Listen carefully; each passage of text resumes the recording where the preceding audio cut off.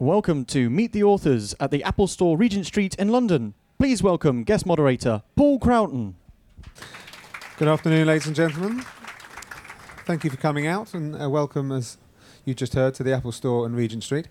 We've got a very interesting lunch hour lined up for you with two rather interesting chaps, so let's get them out pretty sharpish.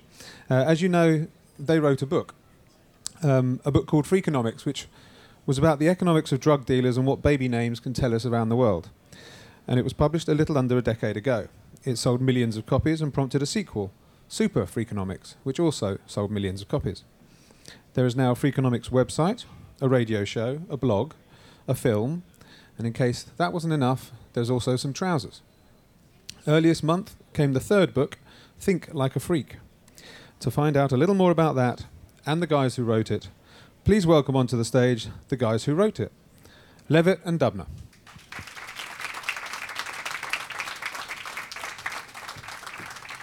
Welcome.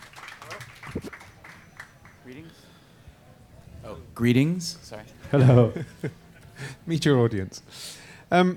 Now, all your books, this is your third book, as I said, all your books have been about ideas, and there are plenty of ideas in this book as well. But this book is a little bit different than the previous two. Can you tell us a little bit more about it? Yeah. So, hello. Thank you for coming. Dubner Levitt, just for clarity.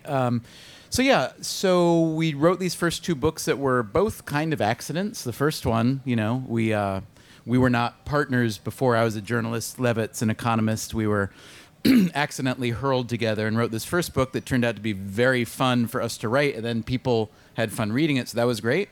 Then we thought a long time about writing a second one, a little indecisive, took a long time, decided we'll try it, we did it.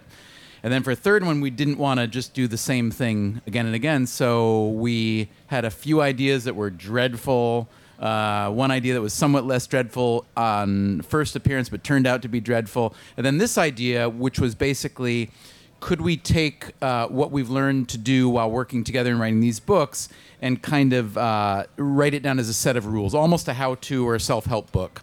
So the idea is it's not really a how-to or self-help book, but it's if you want to think a little bit more creatively or productively or maybe rationally, we came up with a set of principles or almost parables that we believe and then illustrated them with stories. So in one way, it's not very different in that it's still got a bunch of stories about the kind of things that we enjoy talking about, which are mostly, offbeat topics. But it is very different in that rather than just being descriptive, saying this is the way the world is, it's a little bit prescriptive, telling people how they can think their way through the world. Now, I was interested in that because, as you say, the previous two books weren't self-helpy at all. Whereas this one... Unless you wanted to know how to run a crack gang or cheat at sumo wrestling, let's say. Or indeed be a terrorist. And that was an interesting bit, which we might come to a bit later on. So tell us a little bit in a self-help way what Thinking Like a Freak is all about. What does that mean? What's a freak, and why is it useful to be one?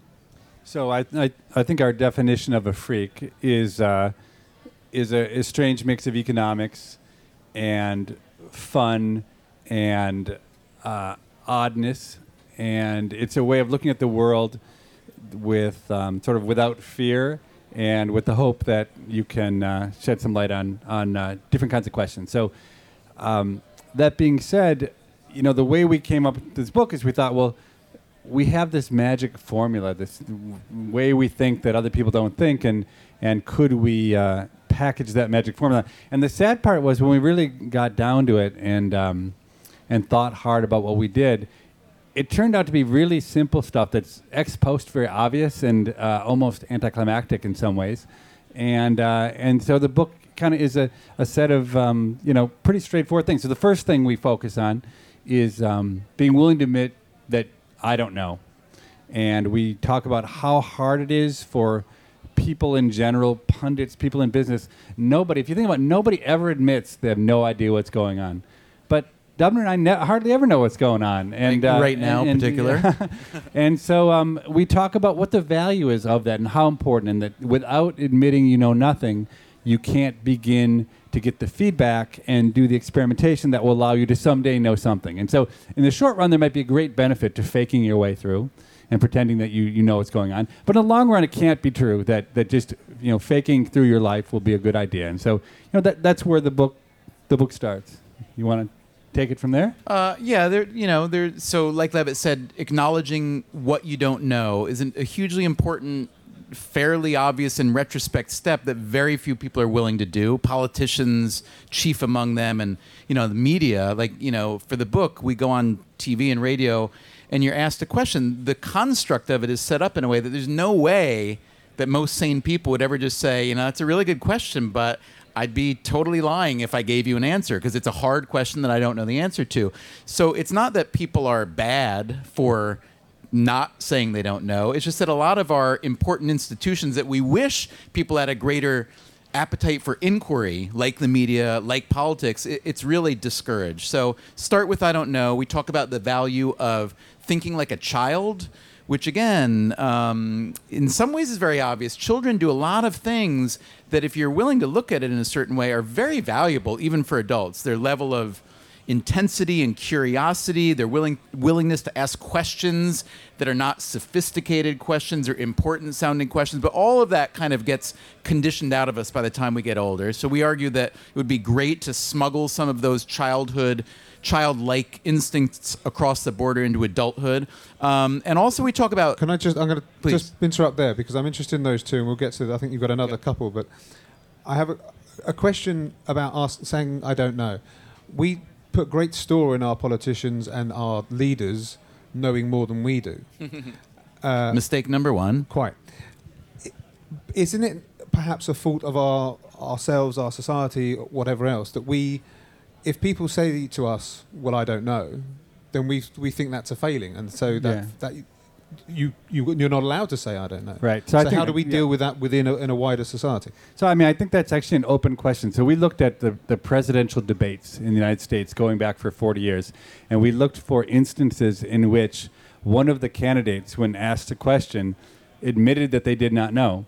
And we literally could not find a single example of that in 40 years of debates. So in a strange way, we don't actually know what would happen if a politician routinely just said, I have no idea, and I'm going to go and try and find out what the answer is. It might actually be refreshing, and people might be happy about it. But I think in general, the incentives are such that it's hard when you're in an adversarial world. It's hard to say I don't know. So like in a lawsuit or in an election where there are two candidates, the negativity, the opponent seizes on supposed weakness and then trumpets that around. And so in that setting, I think is the hardest to admit you don't know something. But on the other hand, in a business setting where in principle you're all part of the same team, you might imagine that saying I don't know would be routine. Okay, but it really isn't. So I've been in probably 1,000 business meetings over the last 10 years, and I think I could count on one hand the number of times that someone in front of their boss, when asked a question they could possibly know the answer to, has simply said, I don't know.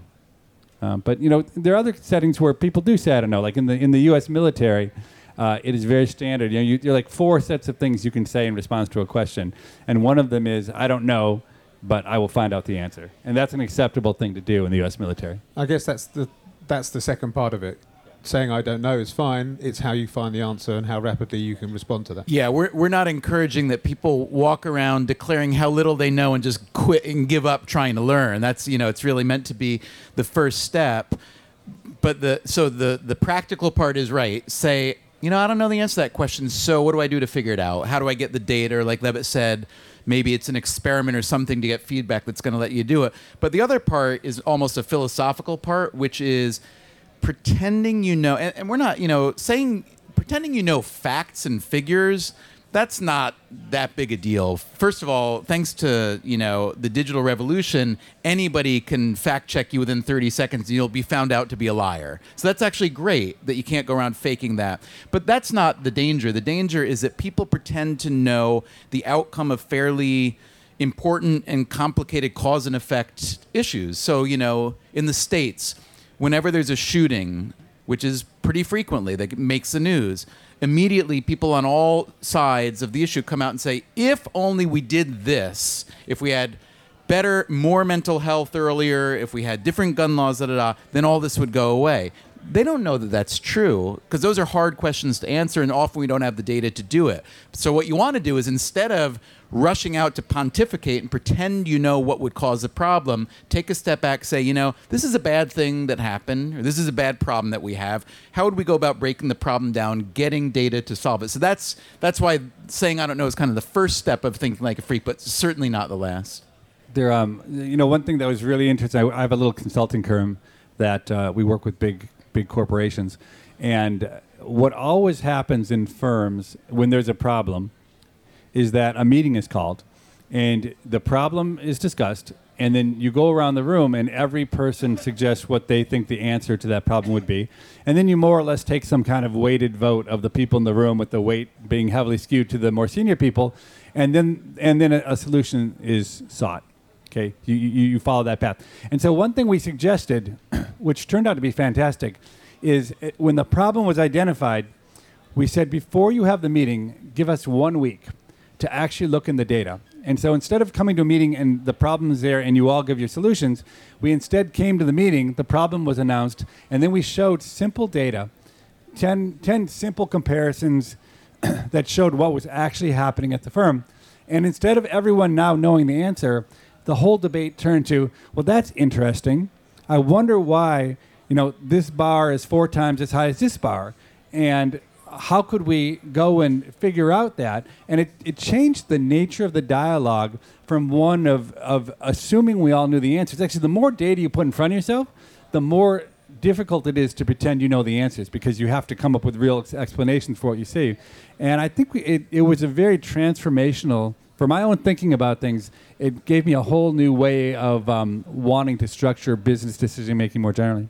I guess also that really democratizes decision making, because in your previous model, everyone looks to the fat guy in the room who's the boss and goes, okay, because he says something. But if you do it that way, then everyone else has an equal input, and the junior person in the corner can say, well, how about this? Yeah, and that describes exactly like our view of problem solving generally. Like the whole consensus model that Levitt was just describing has never been proved to be so fantastic. And if you look at, innovation, particularly in invention, the things that we most treasure throughout history, whether it's scientific invention or technological, medical, sometimes it's a result of a big team working together in a kind of corporate structure-like thing, but very, very rarely. So if you look at great medical breakthroughs, technological, it's often kind of lone wolfy, I mean, one example, it's kind of a hybrid, is polio vaccine. Polio vaccine was 2 guys working independently, coming up with similar but slightly different solutions, and they were funded by this big machine that started with Franklin Delano Roosevelt starting the March of Dimes. So it was the biggest ever publicly funded healthcare campaign. But even there, what they did was they raised the money and distributed it to people who could go off in their own silos and do it. And it's a little bit like, Google's 20% time, which has become quite famous. Engineers at Google are encouraged to, when they're hired, spend 20% of their time or 1 day a week on their own projects rather than on the group project. And it turns out that, that works pretty well. So rather than taking 100 of your brightest people and saying, let's come together for an hour and come up with 1 or 10 ideas, let's take 100 of our brightest people, send them all off in their own pods for an hour, get 100 ideas, 80 of them will be crap, that's okay. Take the 20 that are better, 15 of them will be crap, it's okay. Then take the 5, and then you start to build it up from the consensus rather than shoving it from the top down. Mm-hmm. Relating, Paul, to your comment about the fat guy in the room who gets to make the decision, one of the most interesting things that has come out of the Freakonomics series for me is that before we wrote Freakonomics, most of the things I said and thought were pretty dumb, okay? And that was still true today, that most of the things I say and do are pretty dumb. But because of Freakonomics, everyone always nods their head and acts like the things I say are so smart. And I sit with my team, of like undergrads who I work with who are really super smart, and they'll say to the client some brilliant idea, and because it's coming from a 24-year-old kid, they completely dismiss it. And I've learned to just wait 10 minutes and then to slightly rephrase it, and then the client says, oh my God, that's brilliant. And I walk out of the room and I say to the 24-year-old, look, your idea was brilliant. There's nothing we can do about the fact that the client is completely blind to good ideas and only only respects authority. But it's been it's really fun, in some sense, to be in a situation where no matter how dumb the things you say are, people think you're brilliant. And but it's important to still know how dumb you are, because it's actually fun to say dumb things and know they're dumb and have people nod and smile at you like you're brilliant. In other words, you're the fat guy in the room. You got to be the fat guy. But I know I'm fat. Right. The fat guy usually doesn't know he's fat, but I still remember I'm fat. Is anyone else confused? So we've got two things so far helping us to think like a freak. Admit you don't know and think like a child. What else can we learn?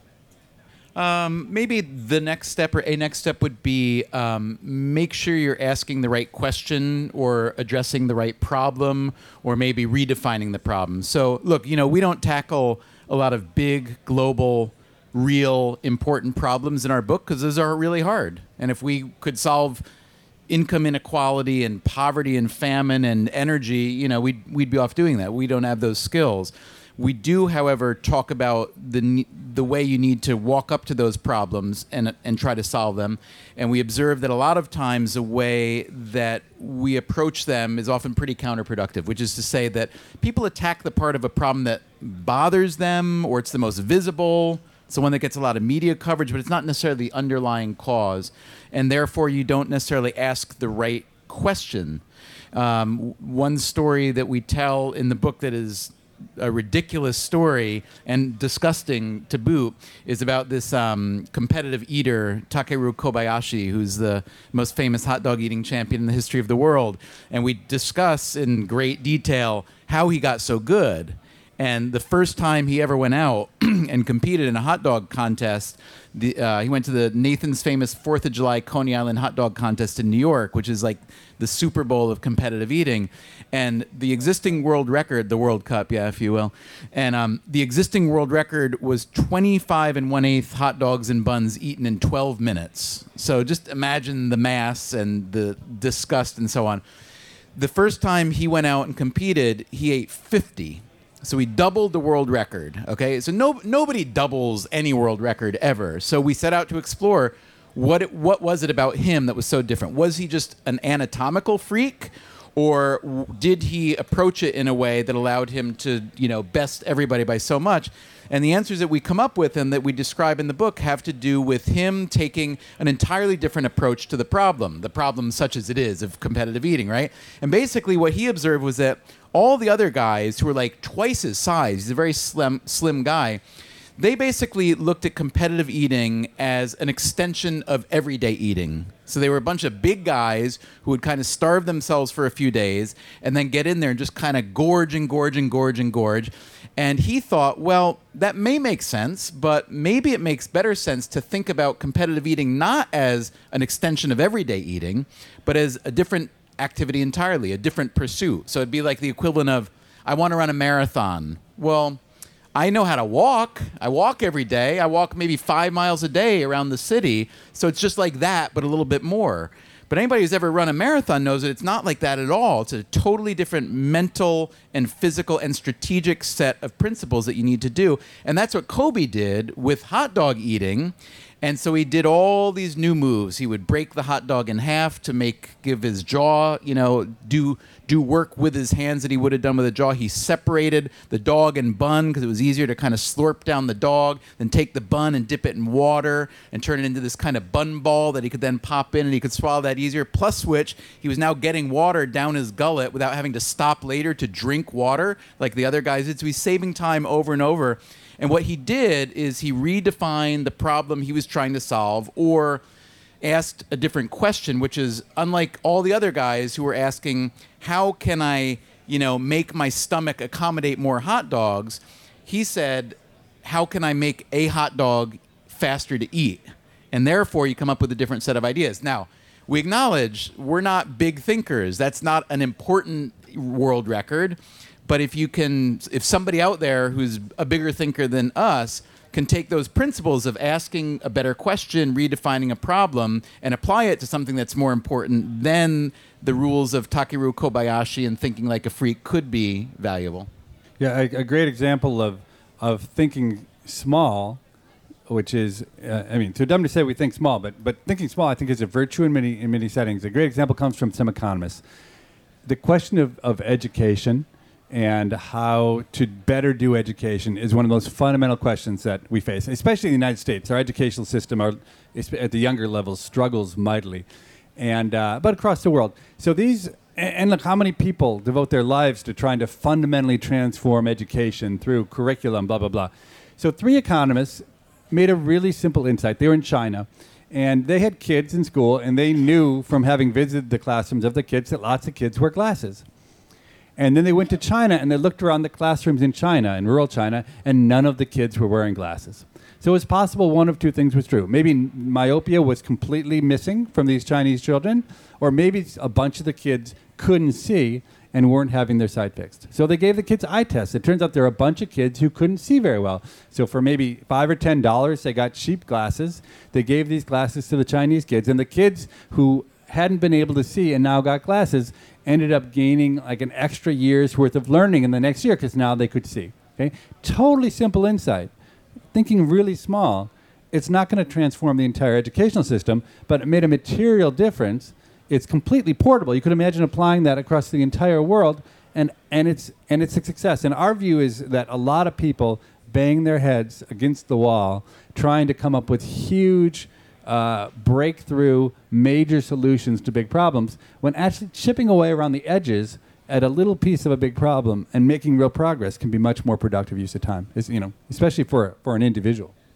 Well, you say that you don't look at big problems, but actually you look at one huge problem in the book, which is incredibly important to people in this country, which is why England don't score penalties.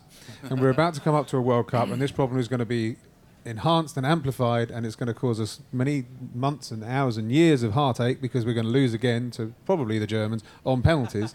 Every day. Yeah, you actually are here with a solution. This is very exciting. Your fear of the Germans is so interesting to me. We love the Germans. We just don't like them in front of a penalty No, spot. you don't like them. You don't like the Germans. But also your fear, it's so interesting because every World Cup, it's always a talk about the Germans. And rightfully, they're good. Really good. Have you seen absolutely. But Spain's pretty good. There's no fear in England of Spain. There's no fear in England of Brazil. It's the fear of Germany, in part because, as you said, the penalty kicks. So we open the book with this story about if you want to succeed at penalty kicks, the best strategy is simply this. Most kickers they attempt to go either upper 90 left or upper 90 right, or maybe low, because it's almost unstoppable. Therefore, most keepers will commit to jump left or right. So if you look at the data, however, on ultimate success rate of kicks left and right, it turns out that kicking dead center is the most likely to lead to success. Okay? Now, if a lot of people did it, and the success rate rose, you can guess that keepers would start to stay home more often, right? So that would change. But then we ask the question of, well, why do so few people kick to the center when plainly, statistically, at least it's the right thing to do? And we make the argument that it's because you look like a complete idiot if you go center and the keeper manages to stop it. You look like you were just not thinking or not trying or like I said, being an idiot, and you'll have to relocate your family to avoid assassination or something like that. So that's the football part of it. But I think the more metaphoric part of it is that inability, or I shouldn't say inability, the desire to act out our to elevate our personal desires or personal incentives versus the public is a real struggle, I think. So if you're a kicker and you want your team, your nation to win, you will go center. But the risk to you is pretty strong because if you miss, then it's you that gets the ridicule. If you go upper 90 left and the keeper manages to stop it, he was heroic, you were slightly less heroic. But if you fail personally, so I think it's that struggle between the personal incentive and the public incentive that is really the hard part that we all struggle with, because we all want to get what we want and what our loved ones want, but we don't necessarily want to penalize the rest. And that's a little bit of what Thinking Like a Freak is about, is balancing the personal and public. So you're basically saying that professional footballers are selfish and greedy? Yes.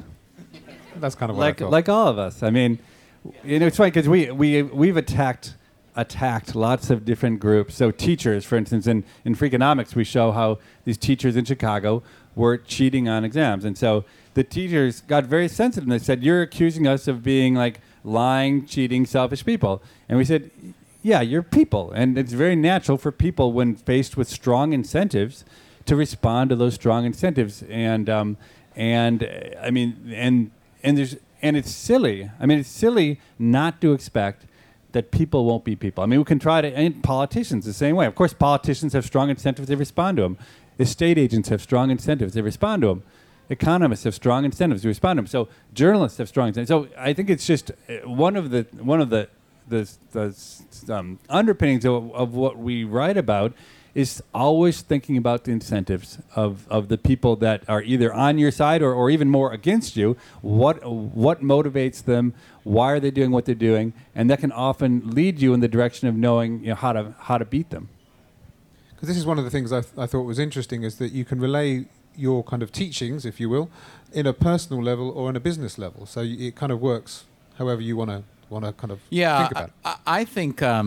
Honestly, I think a lot in this book, and Think Like a Freak, is probably more practical on an individual basis. And the reason is you have a lot more control over changing the way you think and behave as an individual, because when you're part of an institution, the pressures there and the incentives there are constraining. So, like we advocate thinking like a child. One part of it, as we said, is like coming up with ridiculous, outlandish, but potentially valuable ideas or questions, right? So the kind of questions kids come up with, and most of them are not good, but once in a while there's something that's really outlandish and good. But have you guys ever been in a meeting where the boss will say, okay, listen, we really need something new now, and there's no such thing as a stupid idea, right? And the boss says that, and you say, and you've had this idea that you've been scared to float for a long time, and you say, well, he just went and said there's no such thing as so I'm good. So you raise your hand, and then you blurt out your idea, and then the boss says, oh, I guess there is such thing as a stupid idea, and that was it. And you're forever discouraged from ever doing that again. So to reform institutions that have those dead set incentives is really hard. Politics, I think, the very hardest. I don't even blame politicians so much. The incentives that we give them are what they respond to. We give them short-term, self-interested incentives to get elected, raise money, especially in the States, retain power, to get reelected, and so on, whereas most of what we actually want them to do are kind of long-term projects that they don't really have any skin in the game. So it doesn't surprise me that they respond as they do, saddens me, but I think part of the onus is on us for having a system that doesn't reward them for the right things. I think we should remunerate them. We talked about some kind of vesting remuneration plan where politicians could get paid a big chunk of money 10 or 20 years down the road if their projects actually turn out well to lift education or improve transportation or whatnot. And I've talked about this with a lot of U.S. politicians. I once had this conversation with John McCain, Senator John McCain, who lost the presidential election to Obama. And I was telling him this nutty idea, maybe you pay politicians less, maybe you pay them more, but in any case, you give them a chance to really make a lot of money if they do really great work, just like anyone in business or media, whatever. And he was listening and saying, yeah, Steve, tell me more. I gave him the whole spiel. Then at the end of it, he says, yeah, I really like that idea, and good luck to hell with that. Because there's just no way that any politician in his right mind would kind of, the way things are set up, go for that kind of reform, because it makes them look like selfish, greedy bastards that they can't afford to be. So that's kind of weird, isn't it? Because no one goes into politics to make a lot of money, because you can make bigger money elsewhere. So they must have some kind of benevolent bone in their body when they go in, but as soon as they put the suit on, they turn into what you just said, and then they won't kind of. I don't know about benevolent. I mean, the politicians I've known have tended to be incredibly egotistical people who love attention, and and sometimes they feel like they being can. Nice. Yeah. But we can't be nice. We got to be truthful here. That's all part of the game of how we talk about the world. And I don't think they change. The politicians I've known haven't changed at all. That it's the fact that, especially in the U.S., getting elected in the U.S. has become so difficult. You have to raise so much money. which is incredibly unpleasant for most people to have to hold fundraiser after fundraiser and to go and seek out special interests to get money.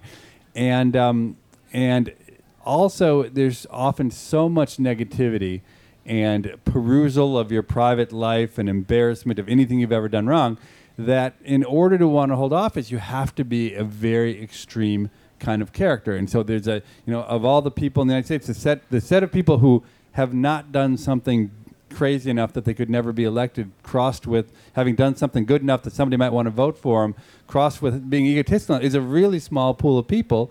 And when you draw from that pool, it's not at all surprising that the kind of people you get are the folks we've elected. Now, we're going to open it up to the floor shortly, so start thinking about your questions. But I wanted to touch on, lastly, one element of the book that I found really interesting. And I was just about to stop reading the book and leave it halfway through, but then I found out about the power of quitting. And I thought this was really interesting. So tell us a little bit about that, but also this idea of a prematorium, or a premortem even. I can't even read my own writing. I thought that was really exciting. So tell us a little bit about that, if you will. Which do you want? Me? Quitting? Let's start with the premortem, because this is kind of part of quitting. So we basically argued that quitting is underappreciated, that thanks to people like your wonderful past Prime Minister Winston Churchill, who told us, or told the schoolboys at Harrow, to never, never, never, never, never give up on anything large or small, great or petty, which made sense. It was World War II, and Nazi Germany was bombing the crap out of you. And so it makes sense often to fight maybe to the death even.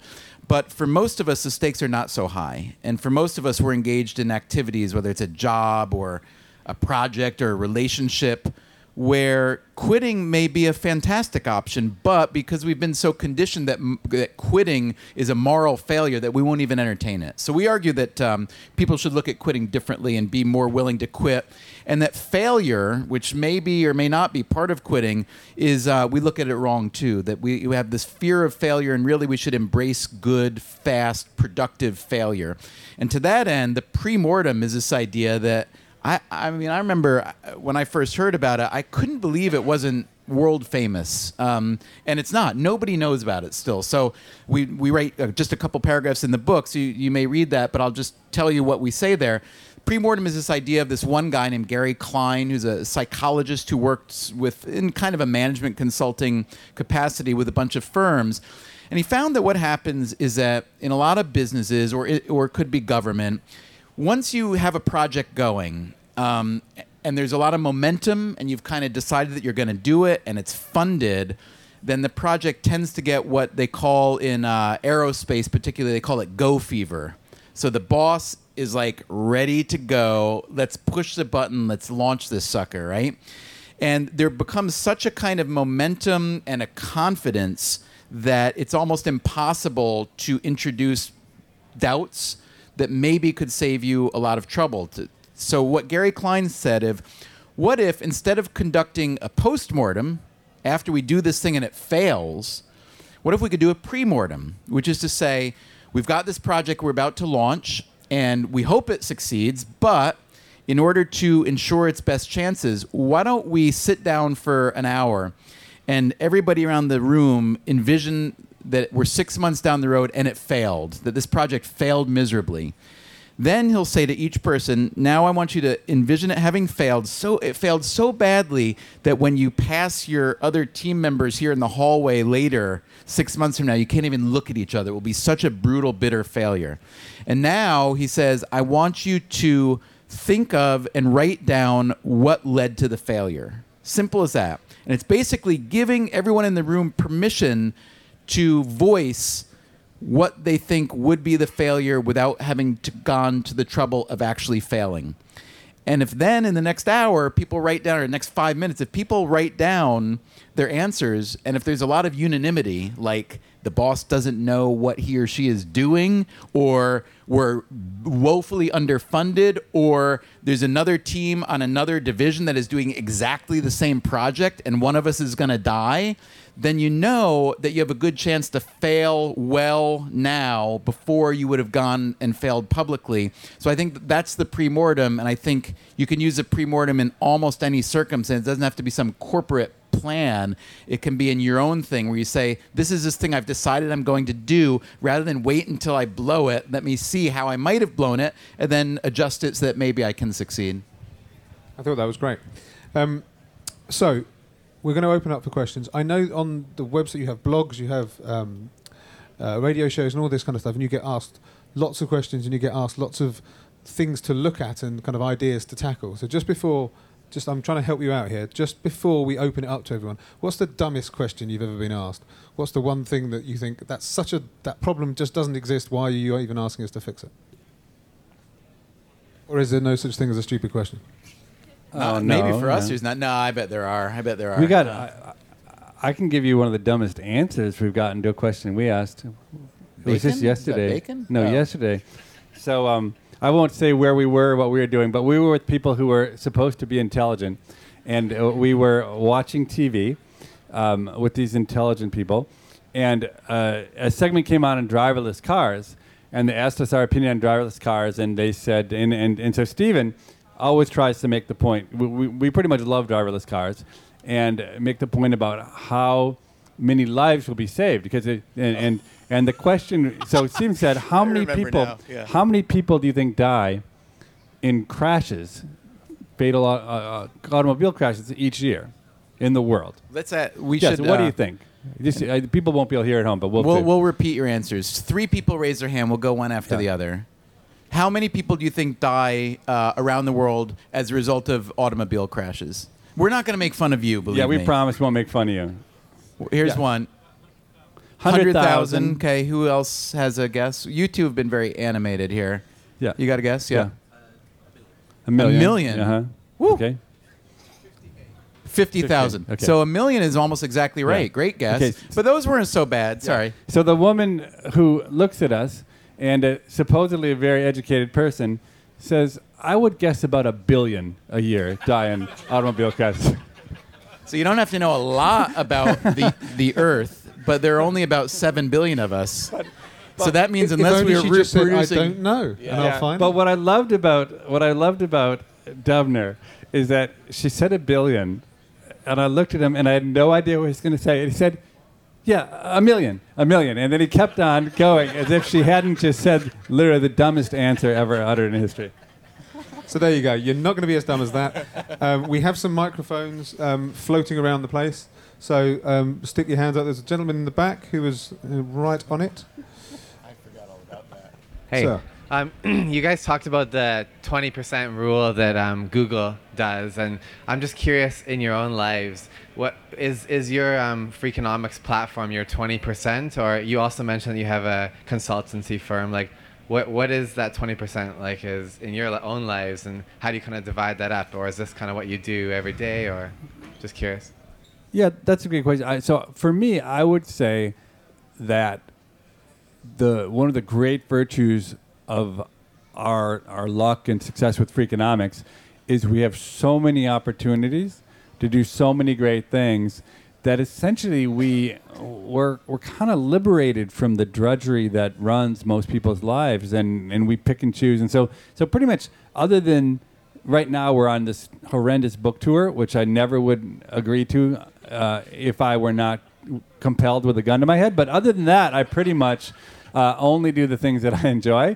And so, so the writing of the books is really fun. And I still do my academic research, but I only do studies now that I'm really interested and really excited about. Was the book a 20% project before you had written the book? It's like my whole life is 20% now. I mean, No, before you're asking what, like the first book, the for instance. first Yeah, one? that's a good. Yeah. Oh no. It's like a 4% project. No. The first book had exactly one motivation, which is that the backstory is that Dubner and I met didn't really like each other. He interviewed me. We left on pretty poor terms, but he wrote an amazing piece that glamorized me as the Superman of smart problem-solving stuff, which was totally false, but an incredibly valuable reputation that I've been milking for all I can ever since then. And part of the value of that was that the publishers came and wanted us to write a book.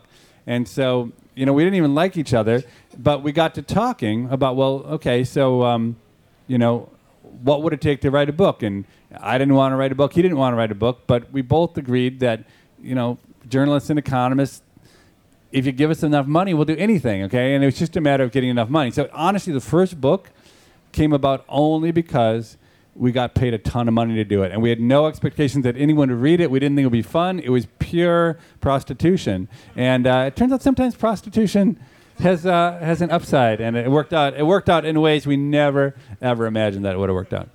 That's not the way I would have answered that question, just for the record. We've had some strange questions up here, and that's one of the strangest answers. Okay, let's have a couple more. There's a gentleman at the back over there. Great performance. Does anybody have a solution to the Fukushima nuclear power station that's blown up? Yeah, well, I don't know if I can answer that per se, but we've written about nuclear power a good bit. I don't know if we ever included it in a book. We wrote a New York Times column and did maybe some radio and blogging about it. So I think nuclear power is wildly misunderstood. The solution to Fukushima, which in retrospect is obvious, is don't build a nuclear power plant where you might get hit by a tsunami. Okay? And no one now would ever put that plant there. So that said, the damage, which has been substantial, is nowhere near as bad as it could have been. But the solution is to build a better... So, we're also talking about 3 generations ago of nuclear power plant design. But that leads to the bigger problem, which is that nuclear power, when it was discovered, you have to remember, or you have to realize, was considered almost a miracle, especially because of its origin. It was a byproduct of a nuclear bomb, which were meant to be purely destructive, and this byproduct was supposed to be energy that was literally, the phrase at the time was, too cheap to meter. Nuclear energy was going to be so cheap that you wouldn't even need to charge for it, right? So that was the idea. That turned out not to be true because the plants are more expensive to build and so on. But America started to build many. We built over 100 nuclear power reactors or plants. I can't remember the number now. And they were doing pretty well. But then there started to be a push against them because of the implied danger. And the implied danger seemed very great. The actual danger was more in question. There wasn't a lot of data to go on of how dangerous they were. But there was a lot of fear and therefore a lot of kind of protest against them. And then a movie came out called The China Syndrome, which was a very scary movie having to do with the meltdown of a big California nuclear power plant. And then 12 days after the movie, there was a real accident in a real power plant in Pennsylvania called 3 Mile Island. Now, this turned out to be a relatively minor... It was a meltdown. A reactor melted down, which was terrible, but there were no fatalities, and there actually wasn't much radiation escaped and so on. But the combination of the scary movie coming out and the accident shortly thereafter totally petrified an entire country and never built another nuclear reactor after that. Meanwhile, we exported our technology to other countries, France and elsewhere, Japan and so on. But because of that fear... we stopped moving forward to what would have been now 3rd and 4th and 5th generation nuclear reactors, which are being built in some places in smaller versions and so on.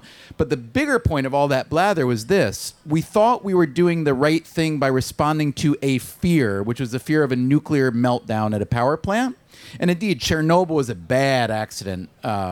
Hopefully nothing like that will ever happen again. The circumstances under which it happened are hard to believe it would happen that badly again. But the bigger point is this. We substituted an implied fear that nuclear power was terrible for the status quo, which was burning coal. So we went on to burn many more tons of coal than we would have before.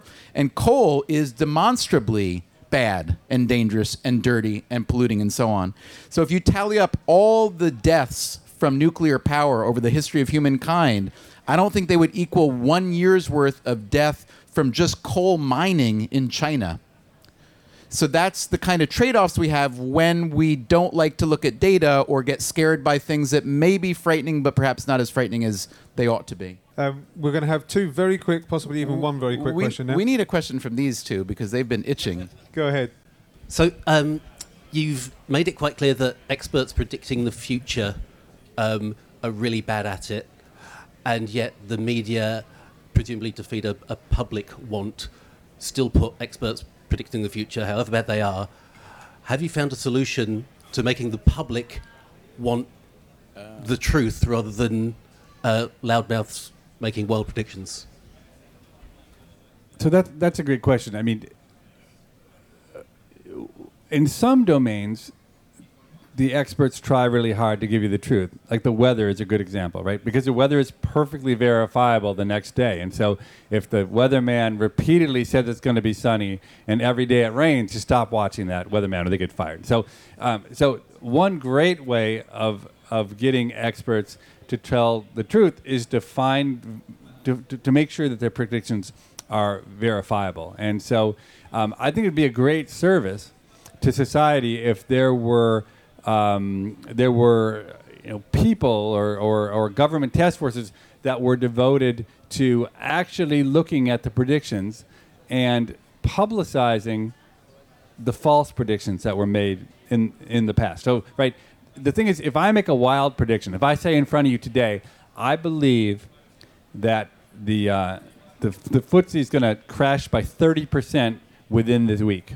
Okay, if it happens, I will talk about that. Every speech I ever make will talk about the time I predicted that, and I have private incentives to do that. But if it doesn't happen, there's nobody else out there, right? Dubner's not going to start his speeches by saying, "Well, Levitt once predicted that and it didn't happen." Nobody cares, and so I think there's a real asymmetry there. So can I just say for the record, you just advocated the establishment of a government task force? It doesn't have to be government. It'd be better if someone else did. There is Pundit Tracker. Have you ever seen Pundit Tracker? So you should look it up. It's primordial, but it's what Levitt's describing, which is a bunch of guys keeping track of pundits' predictions, and it's small. It's like they have Paul Krugman being, I can't remember, either perfectly bad or perfectly terrible, but it was based on one prediction. So Krugman makes a lot. It'd be good, but that's what I have I have in my family an example of one way to think about it, which is that, like Levitt says, bad predictions don't get penalized, which is part of the problem. But I don't know if this story made the news over here, but about 2 Mays ago, there was this preacher in the U.S. named Harold Camping who predicted the end of the world. I don't know if you heard about this.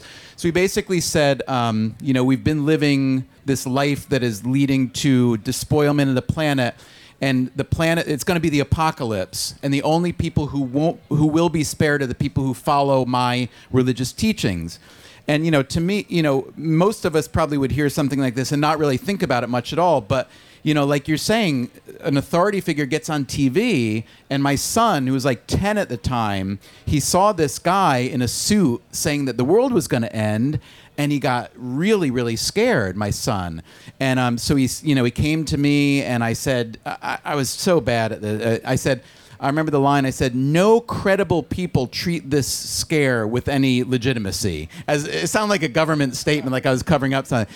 And then he said, "Have you spoken to a child before?" Yeah, no.